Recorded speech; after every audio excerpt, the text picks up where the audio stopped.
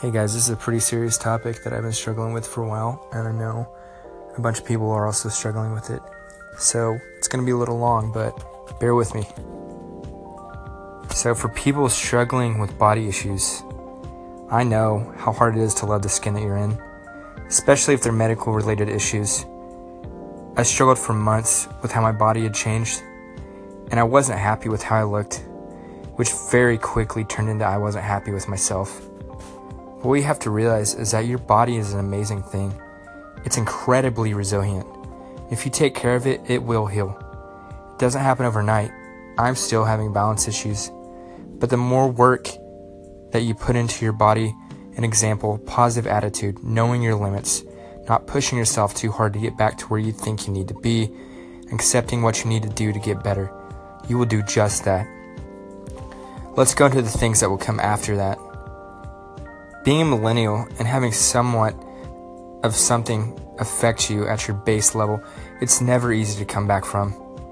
You want to get back to the things that you love doing that were comfortable. Dating, for instance.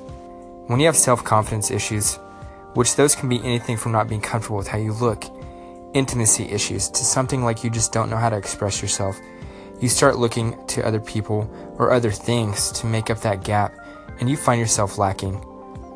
I'm completely guilty of that myself.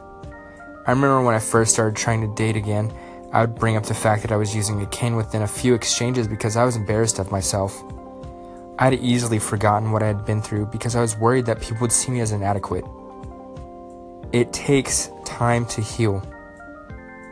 You have to give yourself time to heal because emotional damage scars linger so much longer than physical ones do. I'm here to tell you that your pain or emotional barrier that you're trying to break through does not define you. Your pain builds character. Your strife, it makes you humble. I promise that the things that you've gone through can be used as tools to better yourself for yourself. I'll say that again. Better yourself for yourself. I was constantly searching for validation because I felt inadequate. But I wasn't, and I'm not. It was an idea that I had in my head for so long that it became reality. The next time that you think you aren't worth it or you're just damaged goods, remember that the strongest people have usually been through the worst of it, and they've realized just how lucky we are to have a chance at this one life. So this is a pretty personal podcast, guys. I really hope that you guys took time to listen to it and realize that how you feel you look isn't how you look. You are all wonderful, wonderful, wonderful human beings, and you're all unique. There's only one of you. There's only one of me. So you need to learn to love yourself. And I know it's hard. I know it's hard to be happy with the predetermined things in society now where perfection is rewarded.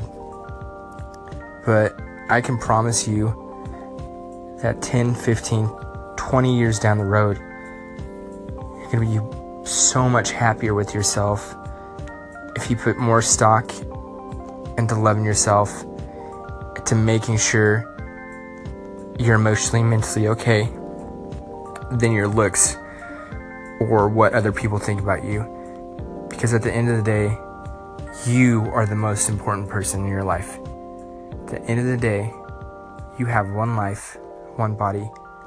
Take care of it. Thank you guys for listening.